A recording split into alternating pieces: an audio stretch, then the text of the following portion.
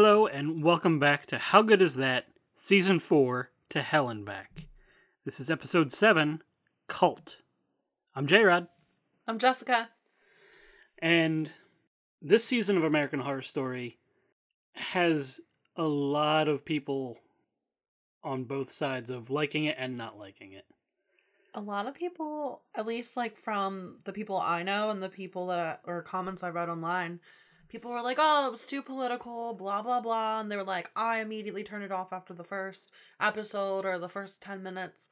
Like, you can't just give up that quick. Obviously, they're going somewhere with it. Yeah. And I wish more people liked it. I mean, this one was the most, like, true life American Horror Story. Something I don't think I actually brought up to you before this. This is the first and only season so far to not have any sort of supernatural or, like, weird thing about the season. Like, yeah, nothing, no other season gets I was trying to, like, see if there was something I could think of from it, but yeah, I guess that's true. But, like, you're right, it's a very true horror story, and I mean, like, people that say it's too political, welcome to America, like... Yeah. But yeah, like, what you said about how... like, it's a real horror story in America, and I feel like the people who are saying it's too political, like, that's nothing new here. I feel like politics have always been a true horror story in America. Absolutely. I mean, it probably is in other places too, but it's one of the biggest, scariest things for people here. So I feel like I really liked how it ran true, and I feel like it's not, people are like, oh, it's so messed up because they're against Trump and blah, blah, blah. But there's characters that are against Hillary and stuff too, and other people who ran. Like, I don't remember everyone's names. We're lucky I remember the people that did run, but yeah, like, I just feel like they definitely try to do different, like, perspectives and views and stuff. And actually, I really liked the first, probably, 15 minutes of the show? Because it shows different reactions from different people who voted differently. Yeah. And very, like, bizarre reactions, but I feel like they were very real for some people. So it's so annoying when people are just like, oh, it's too political. Because, I mean, are you just going to always write everything off because it's too something? Like, just get invested. And, like, if you don't like it, do something about it, you know? But complaining about it's not really a good way to start. Yeah, I mean, well, as far as show, that's easy to complain about, just because it's like, oh, I'm here for entertainment. I don't want to be reminded of what's actually happening. Yeah, but look at all the movies that are based on history and stuff. Entertainment has always tied into, like, politics and what's going on. So, I mean, that's why I'm like, it's not new. So I think that's what bothers me the most, is because people just act like it's new. Yeah. I feel like any show, if they bring up politics or any big table, like, big ticket topic, you know what I mean? Yeah. Whatever I'm trying to say. Like, I feel like if they bring it up to someone who is a little open-minded, they might actually learn something that otherwise they wouldn't have learned, because usually they're just like, oh, I don't fuck with that, so I'm not going to pay attention. But because it's on a show that they enjoy or a movie that they enjoy, they might actually educate themselves or try to see something from a different perspective. And that's why I love American Horror Story, because it always tries to show all the different viewpoints. That's very true, yeah. All right, so, kind of an overview of the season. Set in 2017, the fictional town of Brookfield Heights, Michigan, is left divided in the wake of Trump's election as president. Local restaurant owner Allie Mayfair Richards, played by Sarah Paulson, is left utterly distraught, along with her wife Ivy, played by Allison Pill. Despite the help of her psychiatrist, Dr. Rudy Vincent, played by Cheyenne Jackson, Allie becomes increasingly unstable in the following Wait, so his weeks. last name's Vincent? It is in this. I don't know if it was changed for his practice. Because why wouldn't he have the same last name? Spoilers. Of course there's spoilers. This character ends up being the brother of Evan Peters' character, Kai. Kai Anderson, not Vincent. But they always call him Vincent as his first name. Yeah, it's weird. I feel like that definitely isn't the right description. No, that's the character's name everywhere I've looked. That's so weird. So why would he have a different last name, and why would everyone call him that? I mean, that doesn't make any sense. It's a little weird, but yeah, like it's always Dr. Rudy Vincent. I mean, I always wondered why they're like Dr. Vincent, but like Winter and Kai call him Vince and Vincent. Remember they called him Vince and stuff. Yeah. Well, that's funny. Okay, whatever. That's really weird. I guess they wouldn't have different parents. That's also established. Yeah. Well, I don't know. I feel like if maybe that wasn't his dad, because he really didn't like the dad. I mean, the guy was an asshole. That's true. Anyhow. Yeah, that's fine. Yeah, anyway, despite the help from Dr. Rudy Vincent, Allie becomes increasingly unstable in the following weeks as her long-repressed phobias begin to reemerge, and they begin to affect her relationships with her wife and their son Oz. What's his whole name? Ozymandias. Yes. Yes. So cool. Across town, misogynistic alt-writer Kai Anderson rejoices at the election results, enticing him to pursue political power by running for city council, led by radical feminist Bebe Babette, played by Frances Conroy, and with the help of his reluctant liberal sister Winter, who is played by Billie Lourd. Yes. Who the Mayfair Richards household hire as their nanny. As Allie attempts to readjust to regular life, despite her growing anxiety and paranoia, she becomes terrorized by a group of masked assailants, donned in clown attire, who are only present when she is alone, leaving those around her to wonder if she's truly attacked or if they're merely hallucinations. Allie's new eccentric neighbors Harrison, played by Billy Eichner, and Meadow Wilton, played by Leslie Grossman, move in next door, while news reporter Beverly Hope, played by Adina Porter, descends upon every crime scene to report the murders. Also in the midst of the chaos is Jack Samuels, played by Colton Haynes, a detective who investigates the crimes and is initially doubtful about Allie's claims, and Gary K. Longstreet, played by Chaz Bono, a supermarket owner who has an amputated arm and is a passionate Trump supporter. With Kai's rise to power, revealing sinister motives, Allie starts to draw connections between her alleged clown attackers and the many strange incidents occurring in Brookfield Heights. She begins to fear that everyone in town is out to get her, amplifying her growing distrust of those around her. So I'm a little mad that description didn't have anything about the small little feature of Twisty from Freak Show, which I feel like is kind of a big deal in the show, since she freaks the fuck out at him for having the comic book in, like, the first episode. It's true. So they should at least been like, you know, Twisty the Clown is in this, like, even for a second. It's true. This is just the overview, though. I know, but they're missing out having him in there. I'm pretty sure if I go to the episode-by-episode description... Yeah, I guess, but... does not mention Twisty by name. Oh, what the heck? Disrespect. Yeah. So... Yeah. Ugh. But I was really happy about that. Yeah, so one of the first things that happens in that episode is Oz is reading a comic book about Twisty, who is from season 4, and about basically how he did murder the kids, but he ends up fully killing the one girl in the back of the bus.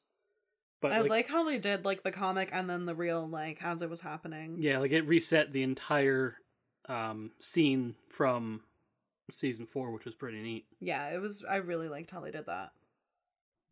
So, again, I think we should go probably by, not necessarily episode by episode, but more the characters and what they go through. So, the two main characters, in my opinion at least, I think it's pretty clear. No, definitely. Allie, I agree. yeah, Allie and Kai. Like, those two are definitely the ones that butt heads the most, and it's clear that I feel like they're the most fascinating, too. Yeah. Because you want to know, like, what's going to happen and their backstories and all that. So, it makes sense. Yeah, it's very crazy. Because... like, the first episode, because some of the seasons, the first episode's very slow. Yeah. And I feel like this, maybe the first 10 minutes are slow, but not even, like, I feel like it's building and you can tell. And they fit so much action in, and just, I feel like they start the story so well. Like, it builds suspense, but then it goes kind of right into it. And even down from, like, how he crushes the Cheetos and puts it on his face. Like, that's such a crazy scene. And, like, there's that little bit of, like, I mean, in my opinion, comedic relief, because you're just like, okay, what's gonna happen? And then you're like, oh, you know. So that was a little bit funny. And then, like, I feel like even to the scene with her in the grocery store and the clowns, like, that's such a good, intense scene for a first episode, I feel. Yeah, absolutely. Like, that was just, I don't know, a lot of it was very well done in the beginning. Yeah. I mean, it was well done in the end, too, but I just feel like... It took off pretty quick, though, so... I feel like I really loved this season, and then the last 2 episodes, I was just like, oh, this is what we're doing? Yeah. So, it was a little bit of a disappointment for me. I still really like this season, but... Yeah, so we'll kind of dive into, like, Allie's story is, you know, she gets all these phobias. She's afraid of clowns. She's afraid of... Holes. Like... What's that called? Trip something? I forget what they called it, but... Yeah. Specifically, like, things such as beehives or... Anything with holes. Yeah, she got... Literally anything. Like, scared about, like, the nooks and crannies. Yeah, coral, the nooks and crannies in a muffin. Mm-hmm. All these random little things. It was pretty impressive the way she plays it, because it's very clear that these things are supposed to be terrifying to only this character. So it was awesome to watch her just freak out over the littlest things. Like, this is definitely my favorite Sarah Paulson character. Like, I can see that, yeah. I mean, she does pretty great in her other roles, some better than others, but this is really it for me. Like, her character goes through so many changes this season too, and she plays it all so well, and she nails everything. And like what you said with the phobias and everything, like every little thing, because some seasons I'm just like, wow, she just cries the whole time, huh? But this season, like, she really grows and she fucking kills it. Yeah, so pretty early on, like we mentioned, she starts getting terrorized. In the grocery store, the clowns start going crazy and messing with her, and you have no idea what's going on at first, because she just walks in to the grocery store. It's very late at night. There's a one-armed cashier who, like... He's the owner. Yeah, the owner. But he was the cashier, but yeah, he's the owner of it too. But he was the only one working in the store that it looked like. He was. She mentions how, like, all this stuff with Trump is so crazy, what everyone's saying. And he puts on one of the red Make America Great Again hats, and it's like, yep, can't believe they're just not happy about all the things that are going on. This is going to be great. And she's freaking out, like, that's not what I meant. Okay, I'm going to go shopping now. Come to find out that the owner of the store, plus all the clowns, are all characters that have to do with her. And she's being targeted to kind of drive her crazy. So it's... Ivy wants to get full custody of Oz. So she kind of initiates all this stuff going after Allie. You already said it, but spoiler alert. Oh, yeah. If you didn't watch and you don't want to know anything, definitely wait to listen to this episode. Always. And let's talk about Ivy and Allie's restaurant for 1 second, because it's called The Butchery on Main, and it just makes me feel like that was a little tiny nod to the butcher in the previous season, Roanoke. Like, it might not be, but I always think that, and they show it so much. Like, it's such a pretty sign or whatever that they've made. Yeah. But they show it quite a few times throughout the season, and I feel like that's not something they usually do. So I feel like it was just like a little nod. I don't know, in my opinion, to the butcher. Just to be like, call back, season 6. Yeah, it's pretty good. So Allie's freaking out the whole time about, like, these clowns are after her. They keep chasing after her. And the clowns end up appearing across the street from her house. Yeah, I was just gonna say, and they ride around in this, like, creepy ice cream truck, and the whole aesthetic to it is just so well done. And they end up murdering their neighbor, who is also the councilman for their area. And then they assume it was a murder-suicide, but Winter, who's the babysitter, and Oz are actually, like, able to see that people did go into the house and something happened. So, but Oz actually sees it, the as the clowns, and he starts kind of going crazy too. Yeah, that scene is definitely intense. You feel bad for him for yeah, sure. They start really terrorizing him. It's some good gore though. They did pretty good with that. It's true. Allie is then introduced to a little bit later when the new neighbors move in. She's introduced to Harrison and Meadow. Great name. And great actor and actress playing them. It was very cool. I'm so excited that this was their first season. Yep. And they're just I love Billy Eichner. I love Leslie Grossman. I love Billy Lord. It's the season of the Billies. I'm so happy. Until next season when there's more Billies. Yes. But we'll get on that. Billy Porter. But the casting was really good for this season, and I feel like a lot of people were worried because Lady Gaga wasn't going to be in it, and Kathy Bates, Jessica Lange, obviously. And this is the first season without Lily Rabe, or only season. And Angela Bassett wasn't in it. So there was a lot of regular people that people really love that were in it, but I'll always watch the show. So, and I'm glad I did, because I really did like it, and I loved the casting, and I feel like everyone... I mean, I would love to have seen Frances Conroy in a different role, because this is the only role she's ever played in, like, anything that has annoyed me. Like, I don't like the character she plays. I want to, because it's her, but I just don't. Like, and when she gets what's coming to her later, it's so satisfying, and I'm just like, I don't want to see that, but... Yeah. Like, it was just such an annoying character. I get why they did it, but... Yeah, this definitely did feel like a changing of the guard season, where so many new actors and actresses came into the fold, so... Anyway, Harrison happens to be a beekeeper, so when they introduce that character, Allie's freaking out about all the holes in the hives, so they have a really weird stepping off point. So later on, Allie has to go to the butchery on Main because the alarm went off, and she discovers that her sous chef, Roger, has been hung up on a meat hook and is dying, and unfortunately she can't help him in time, so she kind of watches him die. And earlier on in the episode, he is fighting with another employee, Pedro, who is immediately thought of as the main suspect, but I feel so bad for Pedro. Yeah, so it's partly because they had the argument, but also when the police go investigate it, he says how they ask for like proof of like citizenship, and he's like, I was born in San Diego, and he has to go through all this stuff. And I feel like it's really important that these things, even if it's subtle, I feel like it's very important to show these things, because this is something that's still happening to people. Yep. People, like, they don't hear about it anymore, so they think it's over with. And I mean, obviously, this is a couple years ago now, but it's still happening. And, like, I just feel like it really kind of brings awareness. And, like, even though people are like, oh, this is political, like, it's important. So I'm really happy that they did it. Yeah. It sucks for the character, and it sucks for the real people that go through this. Allie's kind of freaking out because the clowns and then the murder at her and her wife's restaurant. So she gets a gun from the Weltons, Harrison and Meadow. And during a power outage, Ivy sends Pedro over to check on her. And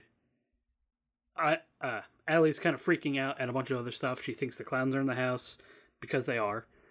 Because these aren't hallucinations. As we mentioned before, this is all actual stuff that's happening. There's no mysticism or anything like that.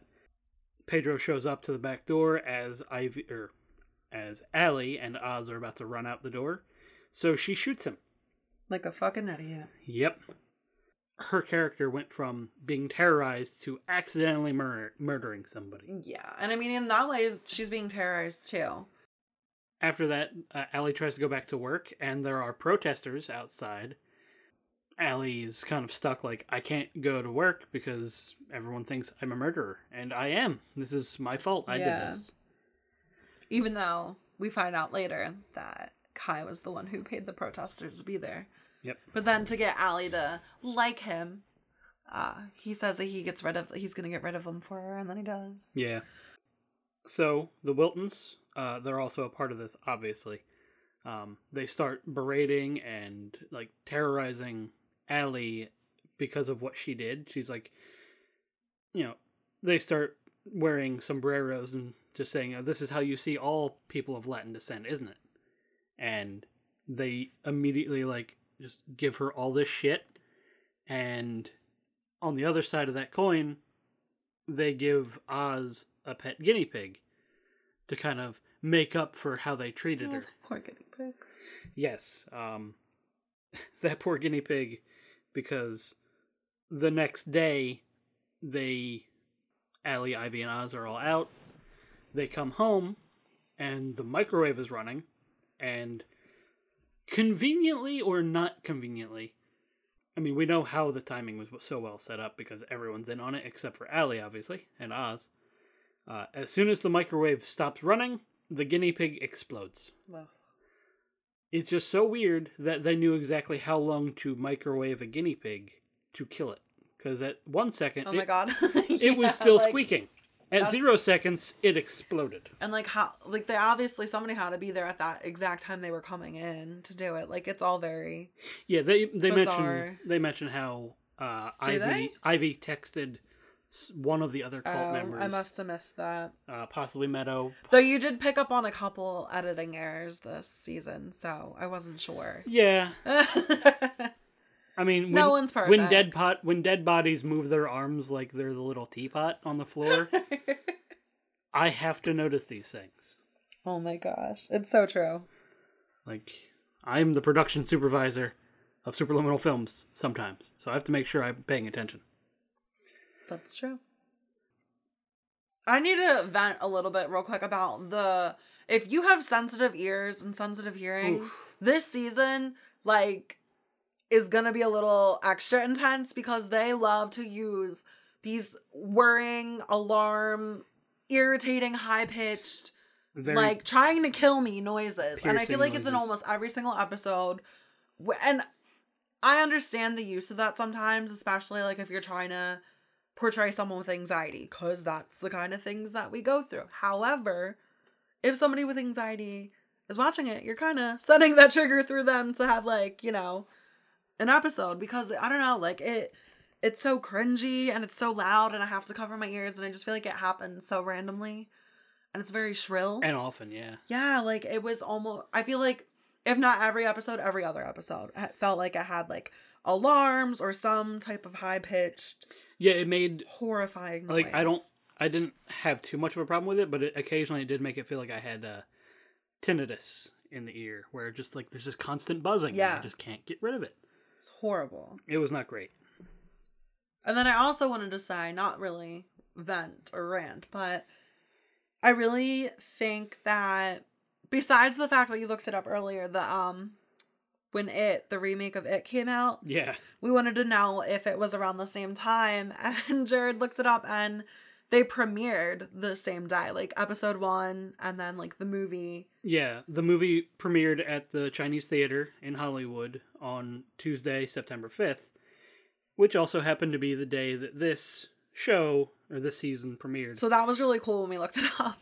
Fun fact about that, this is the only season of American Horror Story to be on Tuesday nights. Yeah, it's usually Wednesdays. Every other one is Wednesday. Yeah. I think they did that partly because that's when elections are, as well. Oh, yeah, I didn't think about that. That's clever. So I like that. Yeah, kind of a neat little nod to how everyone's world changed on a Tuesday. Yeah, and obviously besides the It thing, the clown sighting incident in 2016, where everyone was seeing super creepy clowns after they heard about the remake of It. Yeah. I don't even know if that was what sparked that, actually. I thought it was that people were oh, they're remaking it, let's be crazy and be creepy and scare people, but I actually never looked it up, the source. But I want to say that Ryan Murphy saw that in the news and was just oh, we're using clowns. I mean, if he wasn't already because of other things, because then I feel I also get Purge vibes. Yes, from absolutely. this season. So I feel I don't know if they are, but they seem to be odes to Purge and It, and maybe things that are actually, obviously happening in the news this season. So the clown sighting incident could have actually, definitely been inspiration. That's for sure. Yeah, I mean, it makes a lot of sense that he would kind of use that. And he does mention through storytelling like how he already did have one killer clown in Twisty. Yeah. But this is kind of just taking it to that next level, which is very cool to watch. And again, we already talked about this during Freak Show. I'm not really big on clowns. It's more like going to a circus, and if I see a clown, they're the clowns that creep me out. Obviously, creepy clowns are creepy, but there was something about the clowns this season that I really loved. Instead of being like scared about them, I actually really like them. I mean, if they were in my house at night, I would not like them, but no one good ideas. But no, like, I definitely really liked the masks, and just the detail was so superb this season with that. Yeah, it's kind of crazy. They had the character of Meadow drawing a lot of these masks, but they never actually go into detail of how they get them made. I want to know so bad. And because, like, if you put in an order, like, oh, I'd like to order one of these masks, please, and then those masks appear on the news, that might be a problem. It's the same idea of, like, every superhero movie, especially, like, in my head, especially Spider-Man, where he gets these fancy suits. You have to order them. The only superhero that has ever solved that issue was Batman from Christopher Nolan's Batman. When in Batman Begins, they're just like, all right, we should order like 500 of these masks, so that way it doesn't look like you're ordering one of these masks. Yeah. Every other superhero is like, I'm going to order one of these superhero suits. It's definitely something that they need to kind of go in on, but yeah, so it's always struck me as odd because it's something that they could write off. It's like, oh, we have an effects artist as part of our murdering crew, and they know how to do that. And then it's like, oh, I mean, you never know, because it's true. Kai's so charismatic that, like, he's clever. So he could have had, you know, a little bit of everything in his group, and he could have done that on purpose. It's they definitely didn't reveal it, but yeah, it's just, it would have been nice. But yeah, it's just one of those things like I always think about. Yeah. So then, after all that stuff, they kind of go into the backstory of, like, election night, and one of the things that triggered Ivy's frustration and fury with Allie was that Allie, instead of voting for Hillary Clinton, voted for Jill Stein, who was one of the third-party candidates. And in this district, that it's a made-up town, but they still talk about the districts pretty clearly. Hillary lost by 10,000 votes, and Jill Stein received 40,000 votes. So, had people not voted for Jill Stein and voted for Hillary instead, she would have won that district. And then compounding that across the country, people feel like, at least in this show, people feel like Jill Stein cost Hillary the election. So Ivy gets all butthurt towards Allie for it. And this is what gets me, because a couple times throughout the season, Ivy's like, I'll do anything to protect my son and make sure he's mine, blah, blah, blah. But you're literally putting him through trauma the whole fucking season just to get back at your wife over something. I mean, it's a big deal in her mind, but... And like, it was one of I want to protect my son, I want to protect my son. Scares the fuck out of everyone in the house. Like, you don't even care about your son then if you're going to cause him trauma. Because it's not like he's 2 and he's going to forget. He's of age to remember. Yeah. So it's just like, you stupid bitch. Like, it's what the hell? She's a shitty parent. Oh, yeah. So I'm going to jump a little bit more forward just in Allie's storyline.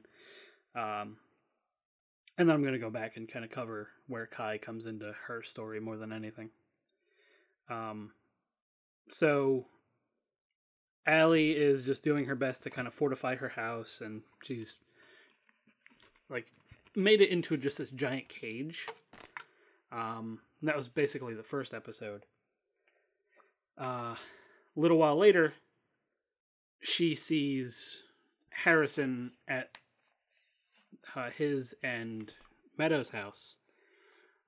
Meadow had gone missing, and everyone blamed Allie, but then there was no evidence of it, so there was no actual like charges or anything.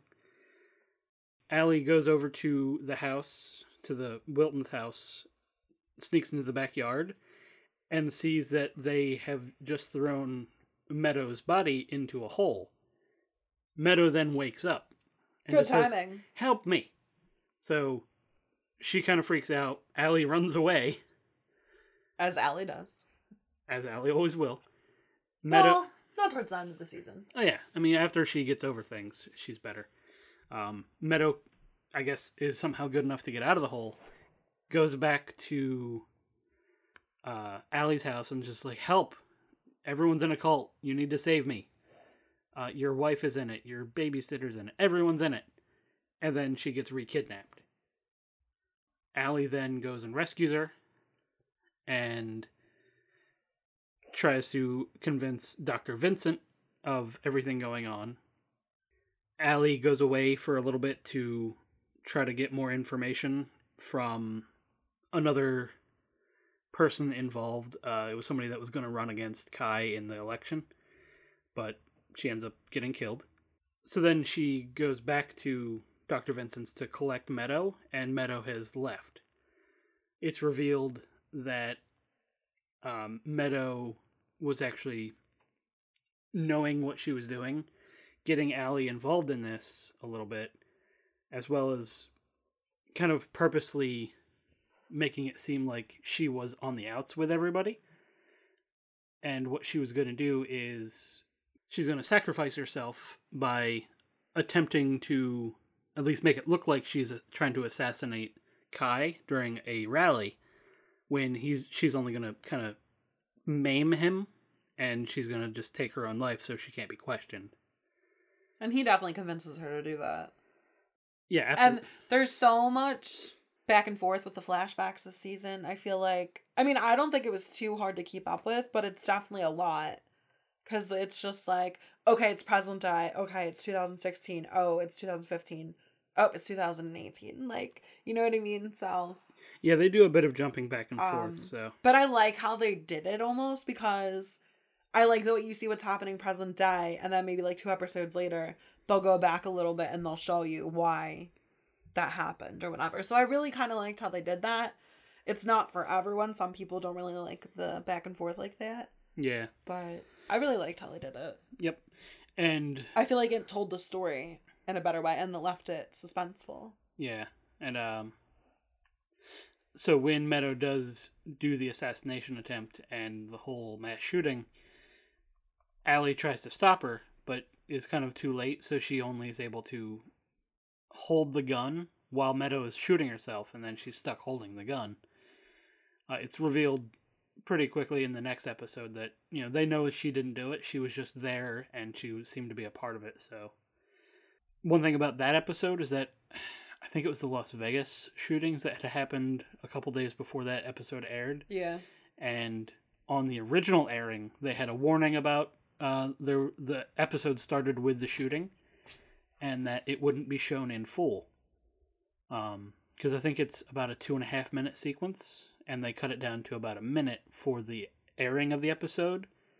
But on Netflix and FX Now, which is their streaming app, the full scene is available to watch.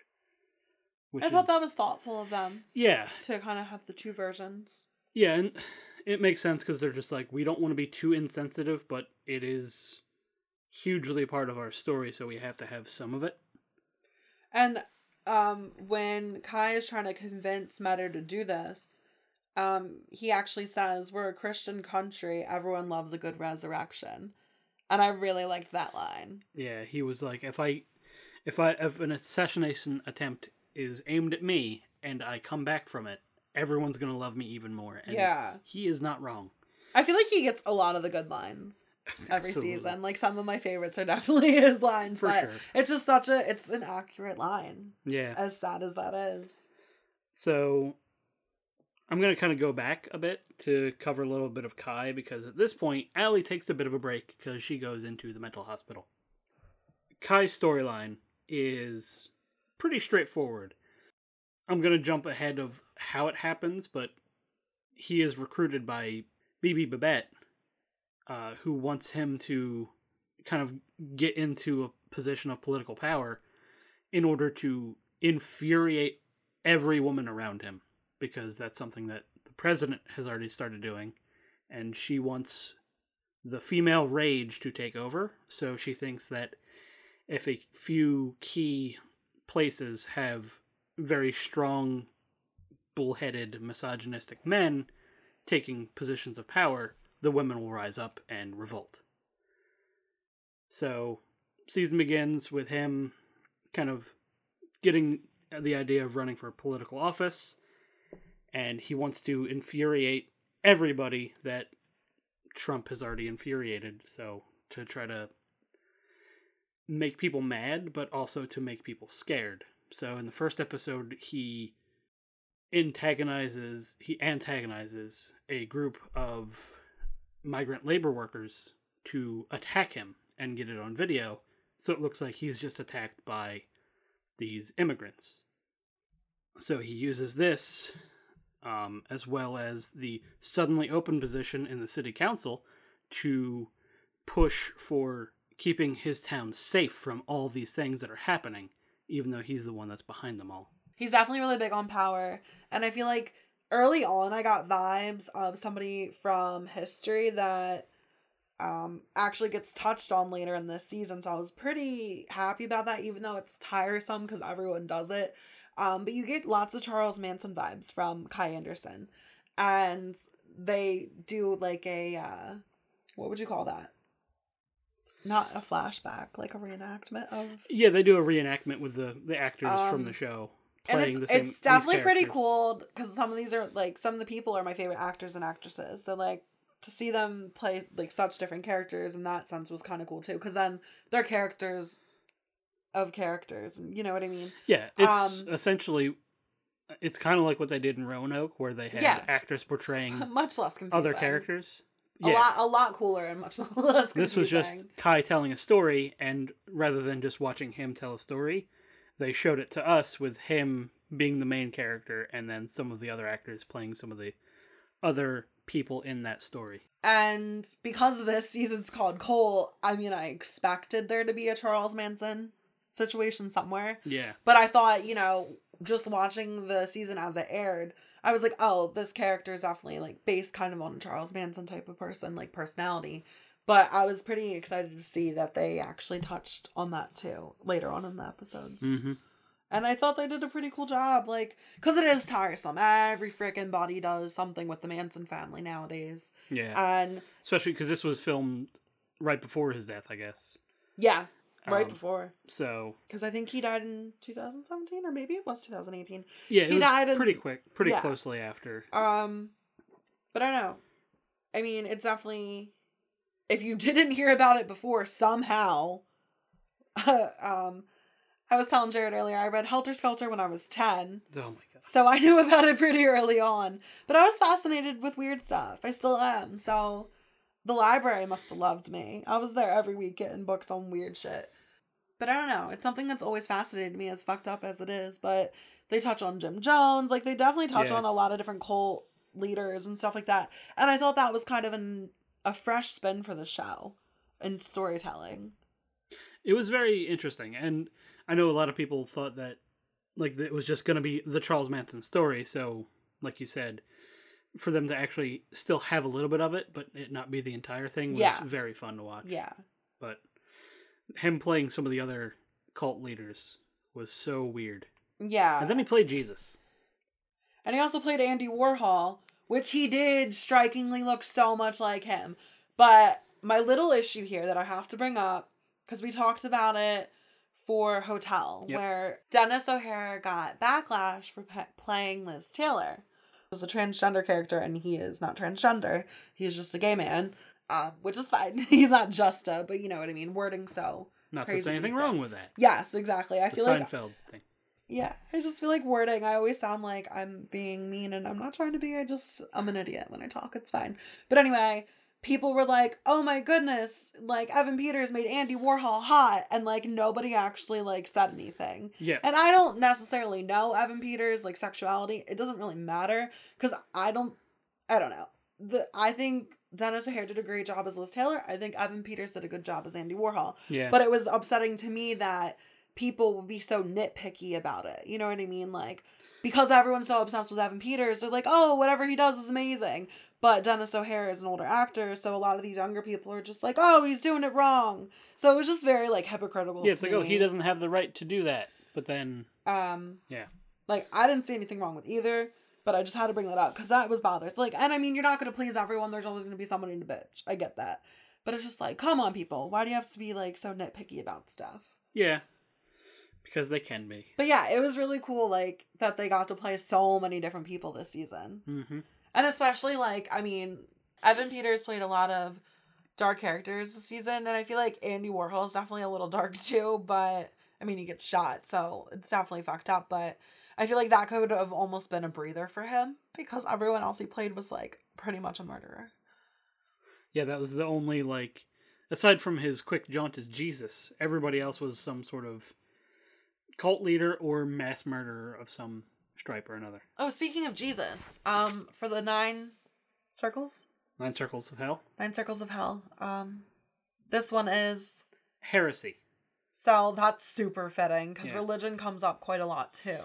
Absolutely. Oh my gosh, like the Judgment House episode? Holy fuck. Yeah. I don't even know what episode that is. It's like, what, 8, 9? Maybe? I forget. I don't know, exactly. but that's an intense episode.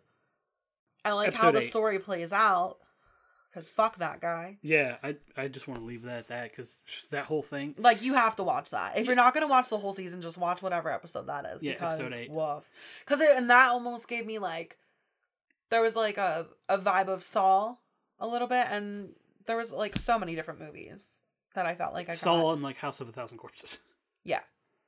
For sure. So, yeah, I mean, that's definitely something I can touch on real quick, is just that, you know, that episode, I won't go into much detail about what happens in that episode because it's so crazy you have to watch it. But it's a time where Tate, that's his season 1 character, Kai kind of puts his life on the line and saves Winter from a very dangerous situation. And which is why she's so... Yeah. Even though they're completely... eager to please him. Yeah, they're completely opposites on political views. She's so loyal to him because of how... She thinks he saved her life. Yeah. So. I mean, I guess he did, but... But one thing I wanted to touch on was when the episode where they show how Harrison and Kai met is one of my favorite episodes of this entire series. Definitely. Harrison is working at a gym as a personal trainer, and Kai goes in and just starts working with him, and Kai sees how, like, beaten down Harrison is. Like, there's a steam room where guys will jerk off, and everyone makes Harrison go clean it up after they're done, and Kai's like, why do you do that? Like, it's not really much choice. I'm not as, like, popular as a trainer as everyone else, so I'm just kind of stuck doing the shit work. And after the second time, Kai convinces Harrison, or not the second time, eventually, Kai convinces Harrison to kill his boss, and them going through the process of killing him, Harrison freaking out about it, and them covering it up, is just so wonderful. Yeah, it's so satisfying. And the fact that Meadow only started joining the group as well because she accidentally walked in on them trying to dismember the body. That's such a good moment. Oh, yeah. It's definitely... And I really liked it because if you're familiar with Billy Eichner, he's usually more into the humor.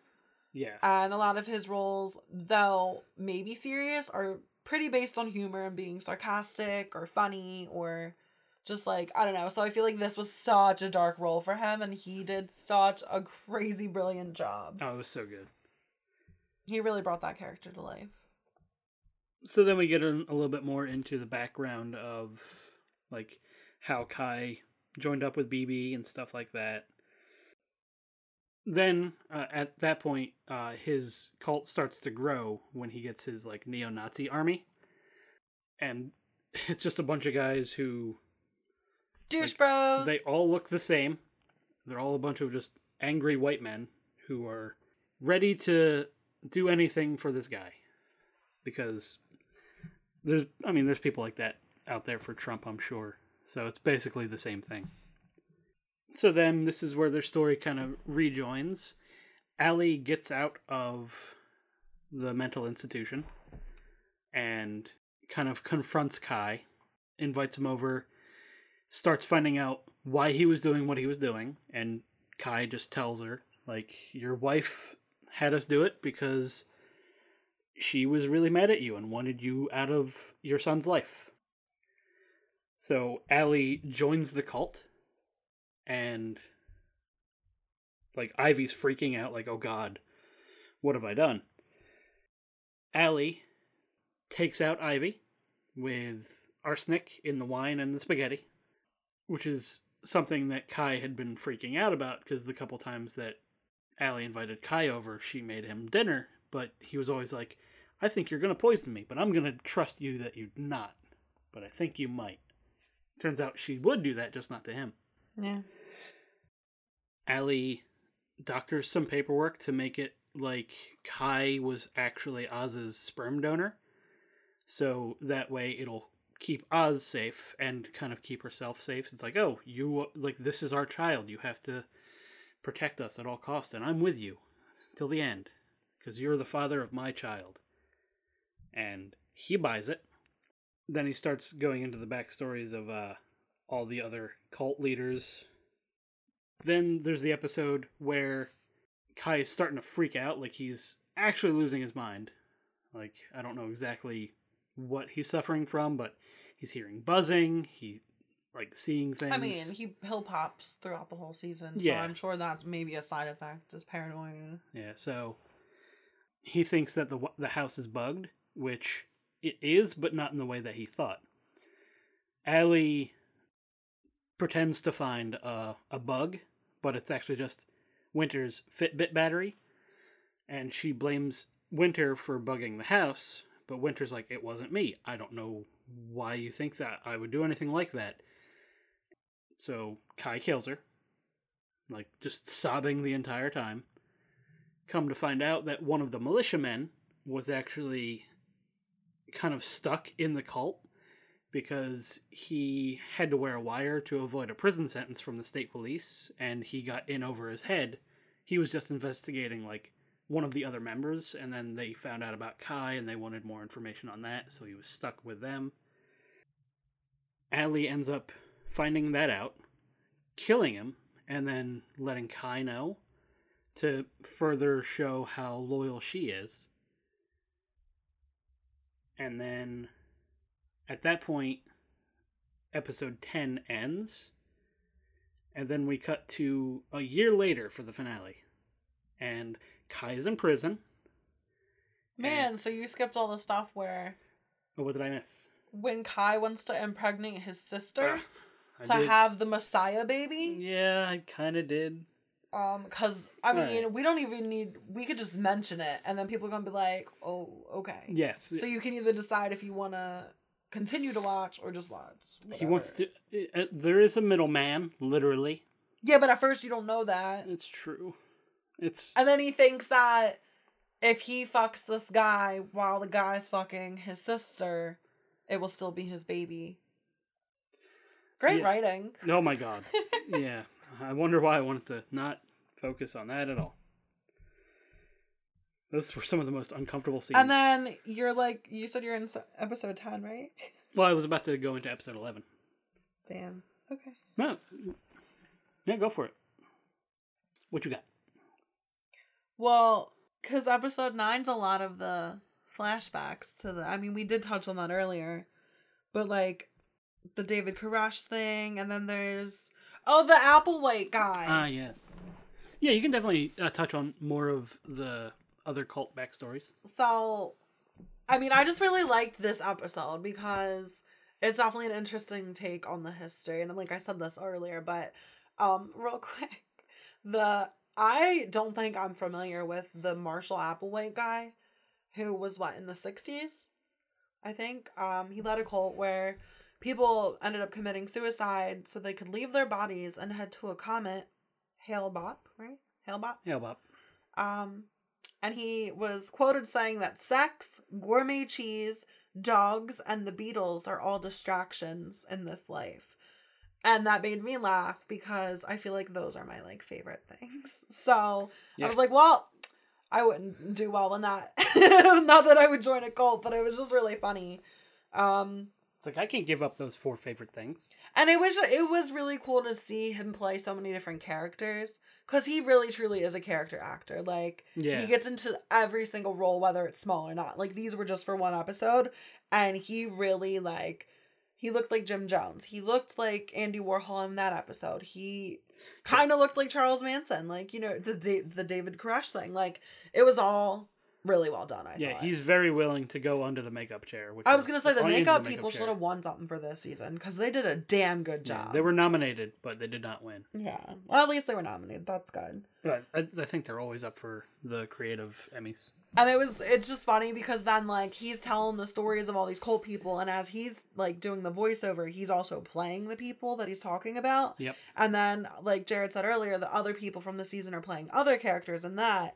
But then it pans to Kai still telling the stories, and his waspy ass neo-Nazi dudes are all saying, like, oh, what great men, and, like, they're like, oh, pep talks, thanks, Kai. Like, it just... Yeah, they get excited for story time, and they're in a bunch of sleeping blankets. And, like, to me, it is funny, but at the same time, it's just like, man, like, I feel like this is actually happening somewhere. So it's like, it's creepy, but it's a little funny, too. Yeah.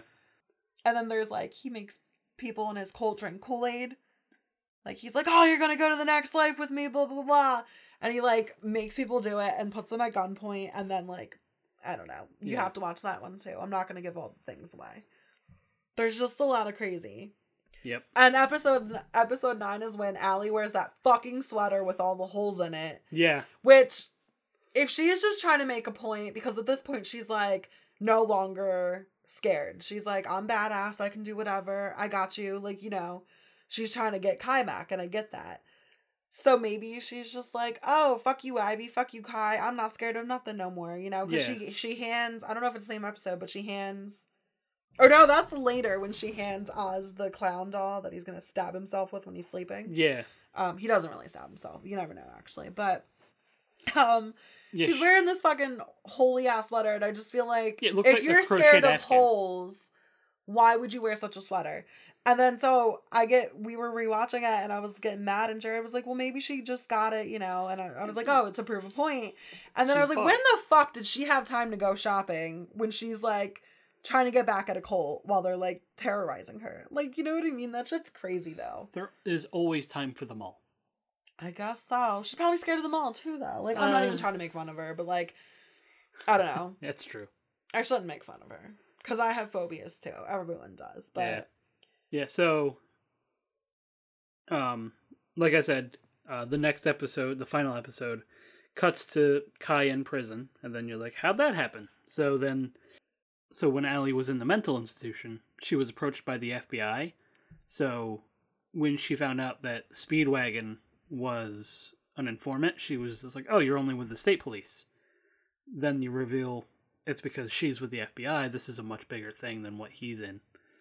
So she lets the FBI know when they're planning on their big 100 women, or the night of 100 Tates.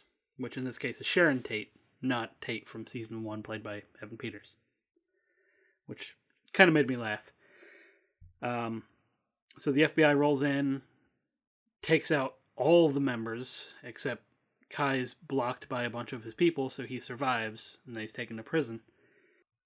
So you just follow his attempt at escape, and then Allie's attempt at kind of reforming her life, and then running for the same Senate seat that Kai was going to run for. And then the end of the season is him confronting her at a televised speech, or a televised debate. Don't tell the whole thing. Make them watch. And something happens. No, don't give it away. Okay, I won't say exactly how it ends. That's a spoiler you can't put out there. If someone else does, that's on them. But I just feel like it's so good and it's so gratifying for the character that it's just like, don't take that away from everyone. Let the viewer enjoy it. So while you were just talking, I looked up just because out of curiosity, like, I wanted to know, because there's always people online who are like, oh, there's this connection, and like, some people find connections that maybe aren't there, and some people find connections that are super subtle. So I was like, let me just see, like, if there was connections we missed to other seasons. Yeah. So the obvious is Twisty. Yep. There's the mention of Allie denying Lana Winters an interview. Yeah. So, Oh wow, Lana Winters and Winter Anderson. You know. Anyway, so this says the pigs in their like butchery, could be, you know, referring to like a callback to Piggy Man or whatever. But I mean, they do use a lot of pigs in the season, so I mean it's possible, but who knows? And then it's saying that the butchery on Maine is just like a nice little subtle callback to the butcher. So I actually thought that was pretty funny because I said that earlier. Yeah, you kind of caught up on that one. And then Ivy's outfit, and I guess a couple episodes, looks like somebody actually took stills from Asylum, and they say her outfit's very similar to Bloody Face's outfits in season 2. And I mean, in these pictures I'm looking at, it is pretty close. Okay. So that's kind of fun. Like, it might be just a subtle thing. It might not even be on purpose, but I think that is pretty cool. And then what I thought was interesting was how Allie's fears represent each of the earlier seasons, someone says. Okay. I won't go too much into it, but I just thought it was kind of an interesting take on it too. So, but that's really the only things that came up. Okay. That's kind of neat. So I just wanted to share that too. Yeah. So a pretty obvious nomination was Sarah Paulson for lead actress. But Adina Porter for her role as Beverly Hope. I love Beverly. I love Adina. She's so good. Yeah, she did so well this season. And like what I was saying about Sarah Paulson this season too, like Adina just as much. Like, she really knows how to feel the feelings and show them and act them and bring it to life. Like, she did a great job this season. I feel like the only thing I really didn't like about this season was the Valerie Solanas stuff. It's so fucking boring to me. I'm sorry if whoever's listening likes her or is into that, but like, I found it boring. I'm also not a fan of Lena Dunham. As much as she looked like the lady, I'm not a fan of her. So that didn't really do it for me. Like I said earlier, Frances Conroy could have played a different character because that didn't do it for me. And then there's somehow like a tie-in with Allie and Valerie Solanas, possibly. Who's to say? Because she wears this like same outfit that's like big on that. So it's all just, that was really, like, I don't feel like they needed to even add it. But I guess, and they were trying to show a different type of cult, maybe? Yeah, they were just showing the other side of, like, Kai's cult, which is the, you know, extreme feminism cult. I know, but it was just, I don't know. It just felt like a little random almost. And I don't know, like, I feel like it's lacking. And that was like the downfall of season? Not the downfall, no. That was like probably a negative for me this season, but overall I really did enjoy this season. And a lot more than most people, but I like true horror stuff, you know. Yeah. Not that I like horrible things happening to people, but it just fascinates me. Especially like serial killers have always fascinated me. The whole cult mentality. Yes, the whole cult mentality has fascinated me. So this was definitely an interesting season. Yeah. And I think we've already gone over a lot of our favorites and stuff, and you just went over some of your least favorite stuff with like the Lena Dunham storyline. So, I think everyone else did an amazing job. Frances Conroy still did an amazing job, but I just think that storyline for me is what like took me out of the full season for a little bit. But then, and I mean I liked the ending. The very ending is where I'm just like, come on, really? Yeah. But yeah, I liked the characters. It was definitely an interesting story. Yeah, and just the idea I keep saying interesting, but I mean it is. Yeah. But I loved that he was able to do an American Horror Story with, like I mentioned, no mystical or supernatural abilities or effects or anybody having any kind of powers or There were no ghosts. There was nobody in purgatory. It was just a straight, like, political cult. Because they were living hell in real life, so they didn't need purgatory. Like, because for the first few, like, episodes, you're like, is she seeing these things? Are they real? What's happening? And then it's like, oh, they're able to do all these things because everyone is in on it. And that's terrifying. Hell yeah. Possibly more terrifying than ghosts. I feel like another, like, obviously not the 9 Circle of Hell thing, but I feel like a really big underlying theme of this season's paranoia. Yeah, yeah. Like, very Playing much on people's so. paranoia is yeah. huge in this. Yep. All right. Any other notes that you have that I missed? No, I think we hit everything. Right. And my voice keeps getting... It keeps leaving. I don't know what else to say. It keeps going bye-bye. Yeah. All right. I will wrap it up then. Make sure you get us your rankings. We already have about half a dozen, I think, from listeners and people that we've just asked. So make sure you give us your ranking so we can tally everybody up and see what seasons you like the most and which ones you like the least. I know for us, it definitely has changed upon rewatch for a couple of the seasons. This is going to be such a hard list for me. Yeah. I'm having trouble. Like, I have a good idea of a couple spots, but yeah. 4 of the people that sent me their list were like, wow, this was actually a lot harder than I expected. Good. And I'm waiting on someone's list that was just like, I thought this was going to be easy. I need more time. And I was like, no problem. So do I. Yep. So, if you're listening to this when it's released on the 6th? Yes, the 6th. Or the weekend. Gosh, it's December. 7th. It is. Woof. I'd say try to get it to us before you listen to the next episode, or at least by the time you listen. Apocalypse! To the next Apocalypse! Yep. I'd like to get all the rankings in like a week or so before we need to record the final episode. So hopefully everyone can accommodate me, but if not, I'll do my best to get everyone's rankings. If you can get them to me, whenever, but preferably by like the 14th, 15th, that weekend.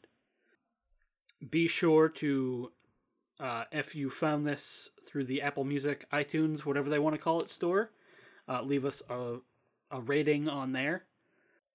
Like us on Facebook, follow us on Instagram, Twitter, subscribe to our YouTube, follow us on the Twitch. We do a whole bunch of different entertainment things. If you happen to be listening to this when it gets released, and you are in the city of Philadelphia, and you like board games, me, Max, and Dan, and possibly Paul on Sunday, will be at PAX Unplugged. So come and find us there, and say hi. That'd be cool. That'd be weird if somebody said hi. Your podcast told me to say hi to you. Other than that, thank you for listening. I hope everyone has a great whatever time of day that you're listening to this, and thank you for being here.